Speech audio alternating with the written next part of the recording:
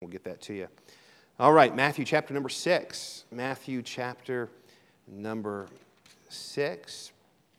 Pray for Cindy Heineke. She has been in rehab, and last I heard, she's supposed to go home today. And so they're not here this evening. They're taking her home, so pray as she goes. She has no pain from the surgery, no pain in her legs at all, so the surgery was successful in that respect. Some pain in her back from the surgery, but all of the nerve pain she was having is gone in her legs, so that's a wonderful thing. And we're thankful for that. And pray for Suzanne Sears.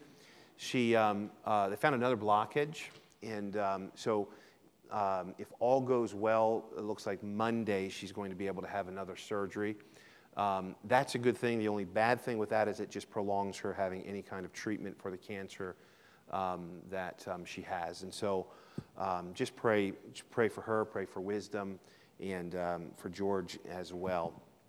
All right, Matthew chapter 6, and we're going to continue our series here. We started last week on discipleship, and who can tell us where we were last week when we studied our first session of discipleship? Anybody know?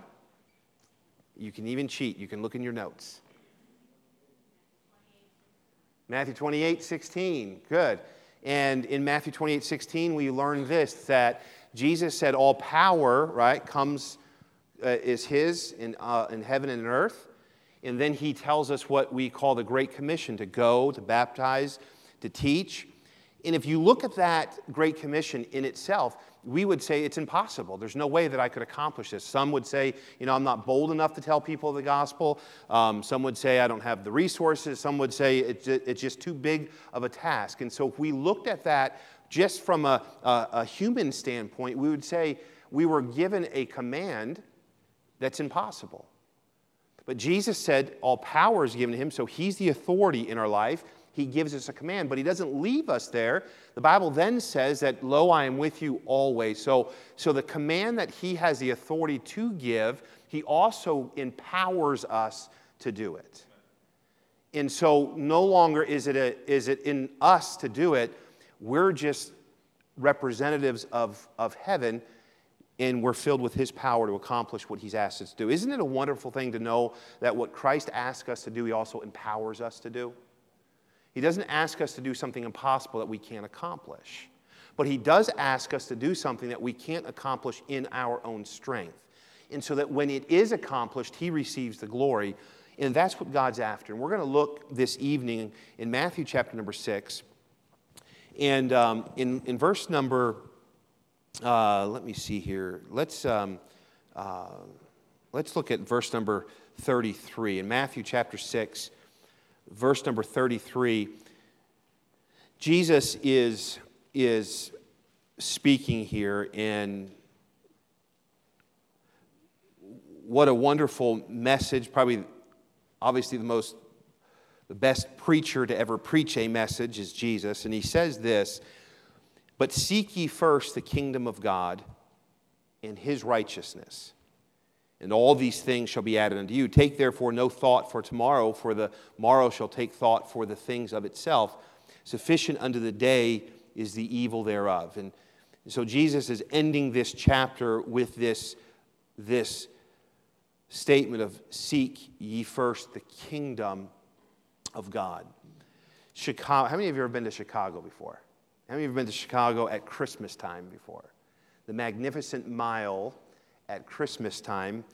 Chicago is probably Michelle and I love New York City. New York City is too big and too dirty for her, and so we compromise and we love Chicago. And there's that Magnificent Mile. It's a beautiful place there in Chicago, and especially at Christmas time, it is all lit up.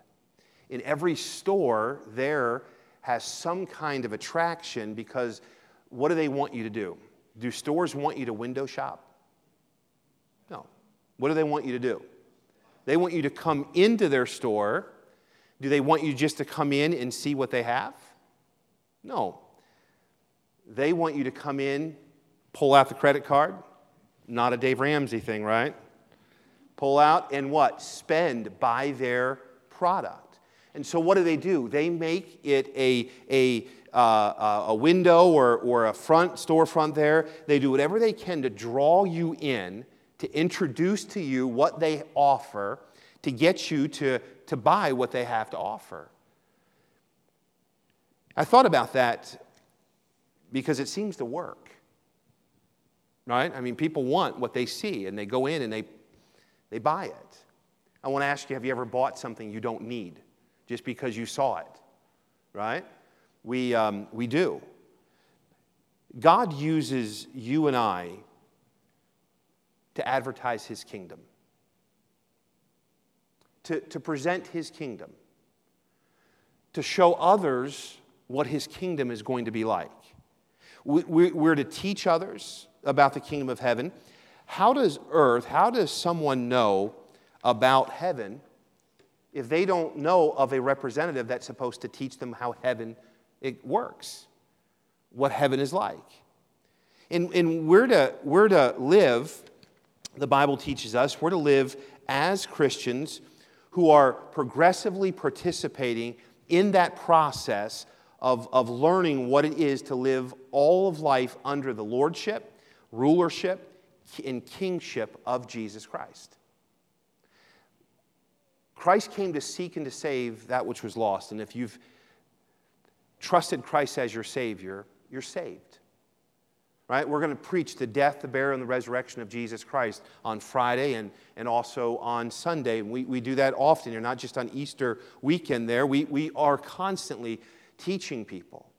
But I said this last week, just because you're a Christian, it doesn't mean you're a disciple. Just because you've been saved, it doesn't mean now that you're a disciple and you're living where Christ is you're under the lordship and rulership and kingship of Jesus Christ. There's a sanctification process that's supposed to take place in every single one of our lives. The moment we get saved, we don't become perfect. We just have everlasting life. And the Lord desires for us to become like Christ. And one of the reasons would be so that then we could be a representative, or Paul calls it an ambassador of Christ to other people. Representatives of heaven are us. We're the ones that are supposed to be inviting, sharing, telling people what heaven's about. And Jesus preached the greatest sermon ever preached here in Matthew. And the primary concern that you and I should have as a disciple, as a follower of Jesus Christ, is to seek the kingdom of heaven first. Or we could say this, to live for heaven's sake, with heaven in mind. So every desire that we have, every motive that we have, every action that we take, it ought to be with heaven first in our mind. In the entire theme, if you were to go through the Bible, you'd find this theme in the Bible is about the glory of God through the advancement of His kingdom. All through the Bible, you'll find that. You might find it through different stories. You might find it told different ways, but you would find this constantly taking place. What God wants to do is God wants to spend eternity with mankind. When God created man, He didn't create man to die. He created man to live forever. Because what did God desire to do? Fellowship and have man worship Him forever. But sin entered the world and death by sin. And so God then, His plan is to reconcile mankind back to Him. For what reason? So that we would live for all of eternity, worshiping God, bringing glory to Him for all of eternity. God desires for you and I and all of mankind to worship Him. He desires for man to be reconciled back to Him. He desires for us, as those that are ambassadors, those that have been saved, to then tell others who Jesus Christ is and how they can have everlasting life. That's our desire. That's our goal, to tell others. And that's what Christ last week we looked at. He's telling His disciples. And this week, what I want to do is lay that foundation, because I believe this. All of us, if you've been in church, if you've been saved for any length of time, all of us know this, that our responsibility as a Christian is to share the gospel. We call it the Great Commission. In order for us to obey that, then there must be some thinking and our heart must be in the same place, in the right place. And Jesus says to his disciples, but seek ye first the kingdom of God. In order for us to be focused on the Great Commission, in order for us to be focused on being ambassadors or representatives of heaven, we first must have heaven as our focus. And so each week as we look over the next 5 or 6 weeks as we study through this series on discipleship, I want to bring us to a question that we have to answer. And that question this evening I start with is this: are you focusing, or how are you doing on seeking first the kingdom of heaven? Is that your focus? You say, I'm not sure. Then I think that we should ask ourselves this question. Today, how much focus have we put upon heaven? Have we considered heaven today? In our conversations with people, have we considered that we are ambassadors for heaven? Do other people see Christ in us? I had a situation yesterday I dealt with. And it was because of my position as pastor, at times I have to deal with a situation that maybe is involved in the school. And so I sat with a parent and a student yesterday. And as I sat in that meeting, I could have, because of my position, and I probably could have convinced myself that I was right in doing this. I could have made life very difficult and hard for this student. I could have. But as I sat in the office, the three of us, the student, the father, myself, as I sat in that office, my thoughts were on heaven. As a matter of fact, I relayed this to the two that were in my office with me. And I said, I'm working through and I'm studying through a series that I'm presenting to our church on Wednesday evenings. It's on discipleship. And as a matter of fact, this upcoming Wednesday, I'm going to be talking about seeking first the kingdom of heaven. And in every situation, what our goal ought to be is to show someone what Christ would be like. And I said to this person, I said this: I want to show you what grace looks like. Because I want to seek heaven. And I want you to see what grace would look like. And we talked further about that, and I'm not going to get into the story of that. But the Lord, isn't it ironic how when the Lord is working in your heart, He also then puts situations in your life where you have to either be honest and deal with the things the way He shows you, or you have to say, you know what, I'm not going to deal with this a heavenly way. I'm going to deal with this in my own way. And hear me this evening, every one of us, every single one of us, every day of our life, often throughout our day, deals with situations that we can either be ambassadors of Christ to show others what it's like, or we can do things in our flesh. Every one of us. How you treat a coworker, how you treat your spouse, how you treat your children, how you treat your parents, how you treat your friends, how you treat strangers. All of us have an opportunity all day, most of the day, we have an opportunity to be an ambassador or a representative of heaven. Jesus said this: seek ye first the kingdom of God. And that would be in every situation of our life, to seek first the kingdom of God. In Matthew chapter number 27, just write this in your notes and we can go back and study that at another time. But in Matthew chapter 27, verse 22 and verse 23, Jesus came to teach of the kingdom. But the Jews rejected him. And what you would find in those couple verses, you would find them saying this: crucify him, crucify him. He came to teach the Jews what the kingdom would look like. He came to be their Messiah. He came to die, to seek and to save that which was lost. He came to die for them so they would understand what the kingdom was like. And all through the gospel, you would find where Jesus is teaching about the kingdom, and they rejected him. But aren't you so glad that in their rejection that God allowed the Gentile world to hear the gospel?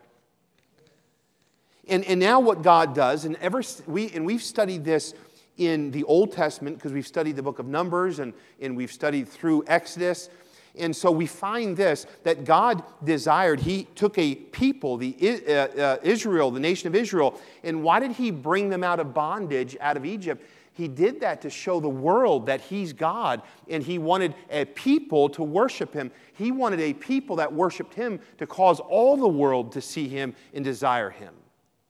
The Jews rejected him, and the New Testament church would be the mechanism now through which God would express his kingdom and in history until such a time that he renews it with the people of Israel. What is God desiring for the New Testament church today? To be representatives of heaven. His desire for you and for me is to tell a lost and dying world what heaven is about. You and I are God's official representatives. And we're to represent his presence, we're to represent his person, and we're to represent his authority. That's what our desire ought to be, because that's what our responsibility is. In order for us to do this, and a lot of this, setting the foundation from last week and moving into this week, in order for us to do this, we've got to seek heaven first. And the Lord desires for us to seek or pursue. That word seek, we could also say pursue. Pursue heaven. In Matthew 6:33, it not only says that we're to seek ye first the kingdom of God, it also says this, and his righteousness. Now, what is that? What is his righteousness? So we're to seek heaven and also his righteousness, Jesus says. Well, his righteousness is the standard by which the kingdom operates. His righteousness is the rules by which the kingdom works. It's righteous. It's perfect. There's no sin. We're supposed to put heaven first and his righteousness. And understand this evening. God's kingdom doesn't follow culture. God's kingdom doesn't follow what's popular in society. And the rules in culture are being changed at warp speed. How many of you would agree with that? I mean, it's just being changed. But God is desiring a church, a people, a body that represents him to live in a culture representing his righteousness. I had our church pray. The Governor DeWine put together this evangelical council of pastors in our state, and we met with him, and we met with him the week that he signed that heartbeat bill, and before it was even passed in Congress, and I gave you an update last week on that. He guaranteed us, he promised us that he would sign that. I sat next to a man, and he pastors in a very well-known denominational church. And so we just got talking, and I said, so, where do you stand on this, and this? And he said, I stand, obviously, I'm here, I stand on that side of the way everybody's standing. And I said, man, that's great to hear. He says, I wish I could say that for my denomination. I said, tell me what you mean. He said, I just got finished the previous week. He said it was denominational hierarchy in the state, and then there were national leaders of this denomination. And he said, we are probably about ready to split. And this is a major denomination. He said, we're going to split. And I said, over what? He said, abortion and gay rights. said, tell me, what do you mean?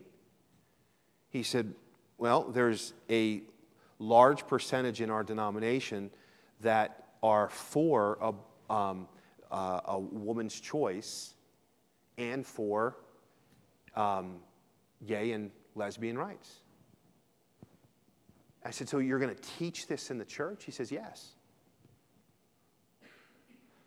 And pastors in this denomination can be gay or lesbian, and there's not going to be a problem with that. And as I listened to him, I mean, his heart was broken over this. And as I'm listening to this, I said to him this, I said, so what do they do with the Bible? And this is what he said to me. Sadly, they don't. They're making their decisions upon feelings. They're twisting things. They're making their decision upon emotions. And what is happening, instead of trying to seek the kingdom of God and His righteousness, they're yielding to sin and sinful behavior. And the sad thing is it's happening in Christianity, if I can say that, everywhere. Everywhere.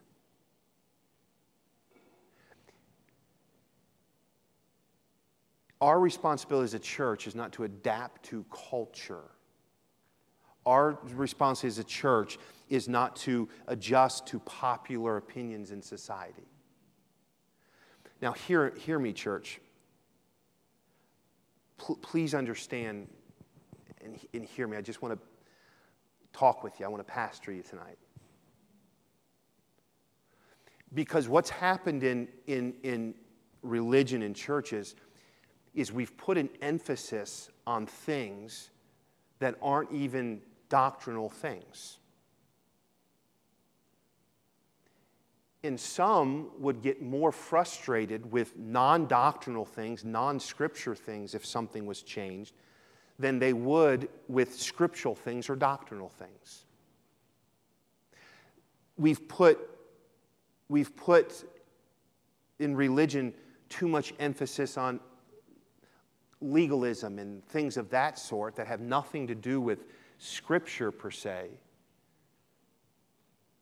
And if we're not careful, we're going to put the emphasis on the wrong thing, while in society is going farther and farther away from God at warp speed.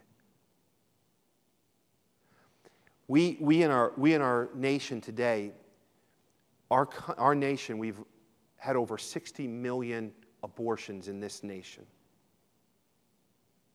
That ought to do something in the heart of the church. America is becoming fast a non-church, a post-Christian society. That ought to do something in the heart of us where it ought to motivate us to want to get the truth of the gospel out. If we're not careful, and forget what I said about this denomination. I believe what they're splitting over is worth splitting over. But what I'm saying also is this: some things that churches and Christians split over are not worth splitting over. Not worth it at all. And if we're not careful, it will splinter the cause of Christ. We should be strengthened by uniting around doctrine. We should be strengthened around uniting around Christ's righteousness. We should be strengthened about uniting about seeking heaven first. We should be strengthened upon the Word of God in the call to go into the world and preach the gospel.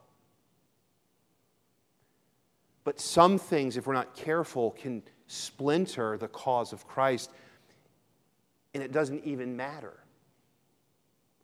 while the world just gets farther and farther away from Christ. A person's opinions and a person's preferences, I believe this: everyone should have them. If you lived in the Rand's home and you were a Rand's kid, there would be certain rules that we would have in our house that they're preferences. My wife's preference is that our kids shower every night and are in bed by 9:30. That's her preference.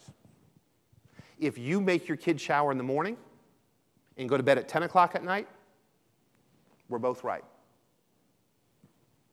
Unless your kid's dirty, and then they probably shouldn't get a shower. But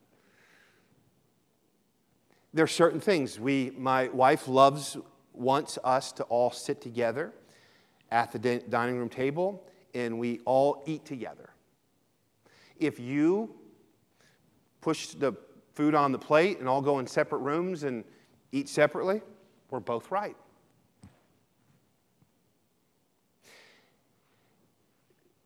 What we have to be careful of, though, is when we come to church, in our preferences and our ideas and our desires, we have to be careful that we understand that some of that, let me take a step further, most of that should be put aside. In the things that bind us, the things that unite us, the things that drive us, the things that keep us moving are the things that are clearly identified in the Bible, and that becomes our standard. Seeking the kingdom of God and His righteousness is what unites a church. All of these other things will divide a church. And then what happens is this: I believe the church gets to a place where the church is weak and has no power to enact change in culture. When we should be so united. Do you realize this? If we as New Testament Christians would unite against sin, there's enough that we could actually make an impact in our community. I talked to some other pastors that were around that table. And one pastor, are you okay with I just talking to you? Is that all right? Because it's for a purpose. Trust me. Go with me. I talked to another pastor, and he was telling me about a ministry that he has. And he says, now, only a certain type of church can participate in this ministry. I said, only a certain denomination, only a certain type of church could participate in this. I said to him this, I said, wouldn't it be better for this, because this was a biblical cause. I said, it wouldn't be better if we had all believers, all Christians, anybody that identifies Christ, wouldn't it be better to have anybody we could participate in that one thing? And it was like that question, when I asked him that question, it was like he had no answer. Davey, stepped back. He's like you would have thought I said heresy.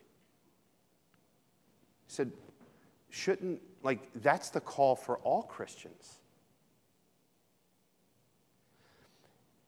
You hear my heart tonight. We need to be careful that we don't go after our wants, our desires, changing the culture, changing the popular things in society, and forsake that our call, our mission, our Savior told us to seek heaven in His righteousness. And hear me, and I don't, again, I hope you understand my heart. If we're not careful, we can say, well, this group is moving way to the left or way to this area where, boy, they're accepting of sinful behavior, and that's wrong. But the reality is this: adding things to our salvation, adding things that are not biblical, adding things that are just religious, doesn't make us better. What makes us right is when we seek heaven first and His righteousness. Nothing else, whatever side it's on. Are you with me? Does that make sense? Does that make sense? I'm getting this look like you guys, I'm losing you. What I'm saying is this: it's heaven first or nothing. It's his righteousness or it's wrong. It's not, well, I'm more conservative and so therefore I'm better. Listen, if it's not heaven first, you can be as conservative as you want to be. It's still not right. If it's not his righteousness, if it's your own righteousness, then it's sin. What we're after is truth. What we're after is getting to the place where heaven is first, where his righteousness is what we're after, because society is moving so far, so fast in the wrong direction. We've got to have right representatives, right ambassadors that are firm on the Word of God, firm on the doctrine of truth of the Word of God. And that is what we live, and that is what we teach, because that is where our power comes from. There's two answers to every question. And please hear this. It's God's answer and everybody else's answer. There's two answers to every question. There's God's and everybody else's. And everybody else's is wrong when they disagree with God. Would you agree with that statement? There's two answers to everybody's question. It's God's and everybody else's. And if everybody else is in agreement with God, then they're right. But if everyone else is in disagreement with God, they're wrong. And the only way for us to be right is to seek heaven first and his righteousness.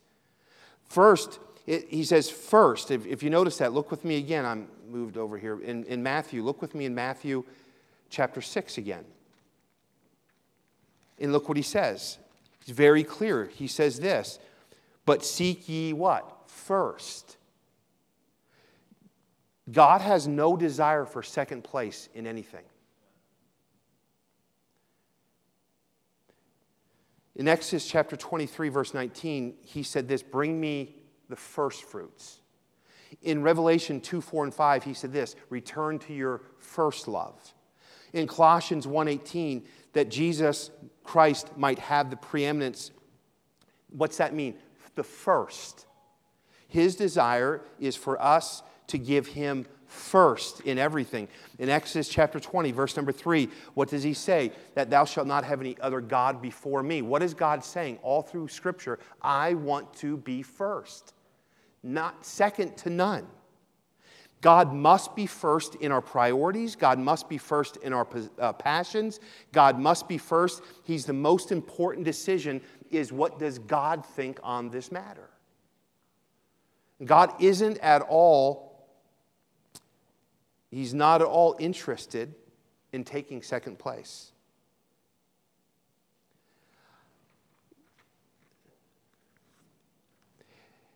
As a Christian, as an ambassador, God's thinking on a matter should be our first desire. In every single circumstance, everything that comes into our life, what our question ought to be is, what does God think on this matter? Would you agree with that? What does God think on this matter? What does God think on this situation? What does God think on this decision? And God's decision has to be priority. Because listen, God's decision is always the right decision. Always. God's mind on a matter is never wrong. He's always right. And we must, as Bible believers, we must care first what God wants, my emotions. God wants not my emotions, not my desires. I thought about this situation with Adam. Do you realize this? Adam's sin in the garden? Adam's sin is he chose his wife over God. Right? Eve ate the fruit. But because of his emotional attachment to Eve, Adam's emotional attachment to Eve, it trumped his obedience to God. So here's his wife. She eats of this fruit. She puts it in front of Adam.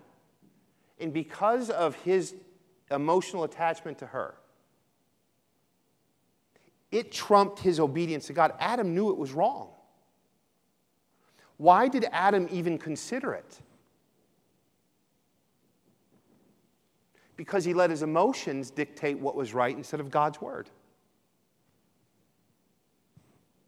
Because he let his desires dictate what was right instead of God's word. In any time we let our emotions or our desires dictate what is right and not God's word, we will find ourselves in a situation where we're in trouble. Now hear me. Our emotions and our desires should be right.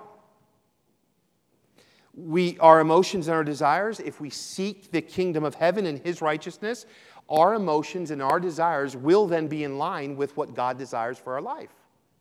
You see how that works? But anytime that we allow our emotions to trump obedience, we find ourselves in the same situation Adam found himself in. In Matthew 6:33, the Bible says, all these things will be added unto you. And my question would be then, what things?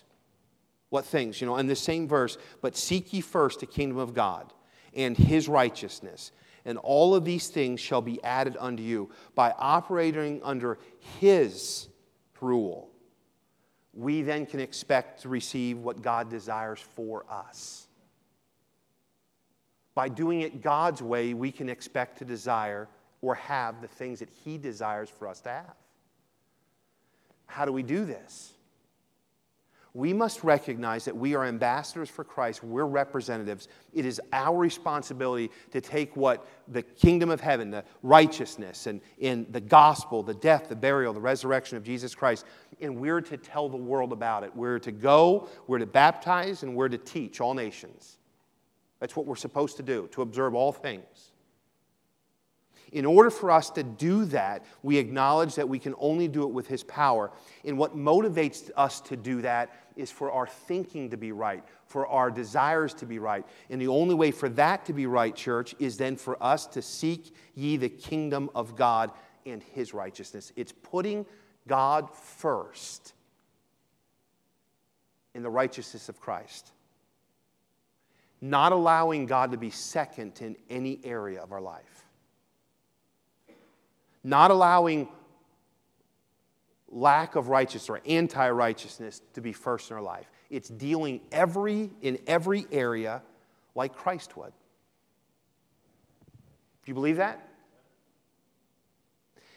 You see, and it's when a Christian behaves that way that there's a difference between you and me or us and the world. Because the world then doesn't, listen, the world doesn't just need someone that can have a good argument. The world needs somebody that's truth. A world doesn't need someone that just has passion. The world needs somebody that has passion for truth, passion for righteousness. The world doesn't just need someone that's strong to argue against them. The world needs someone that's strong in the strength of Christ to teach them the truth of heaven. To stand against culture, to stand against society. In my meeting with our governor, we talked to him, and obviously, I'm conservative in every aspect, from theology to politics and every area. And so we expressed our concern, or we expressed our desires to our governor. And he said something. He says, as he was listening to our argument, he put his hand on his head just like this, and he looked up at us and he said, "It just sounds like you guys are logical."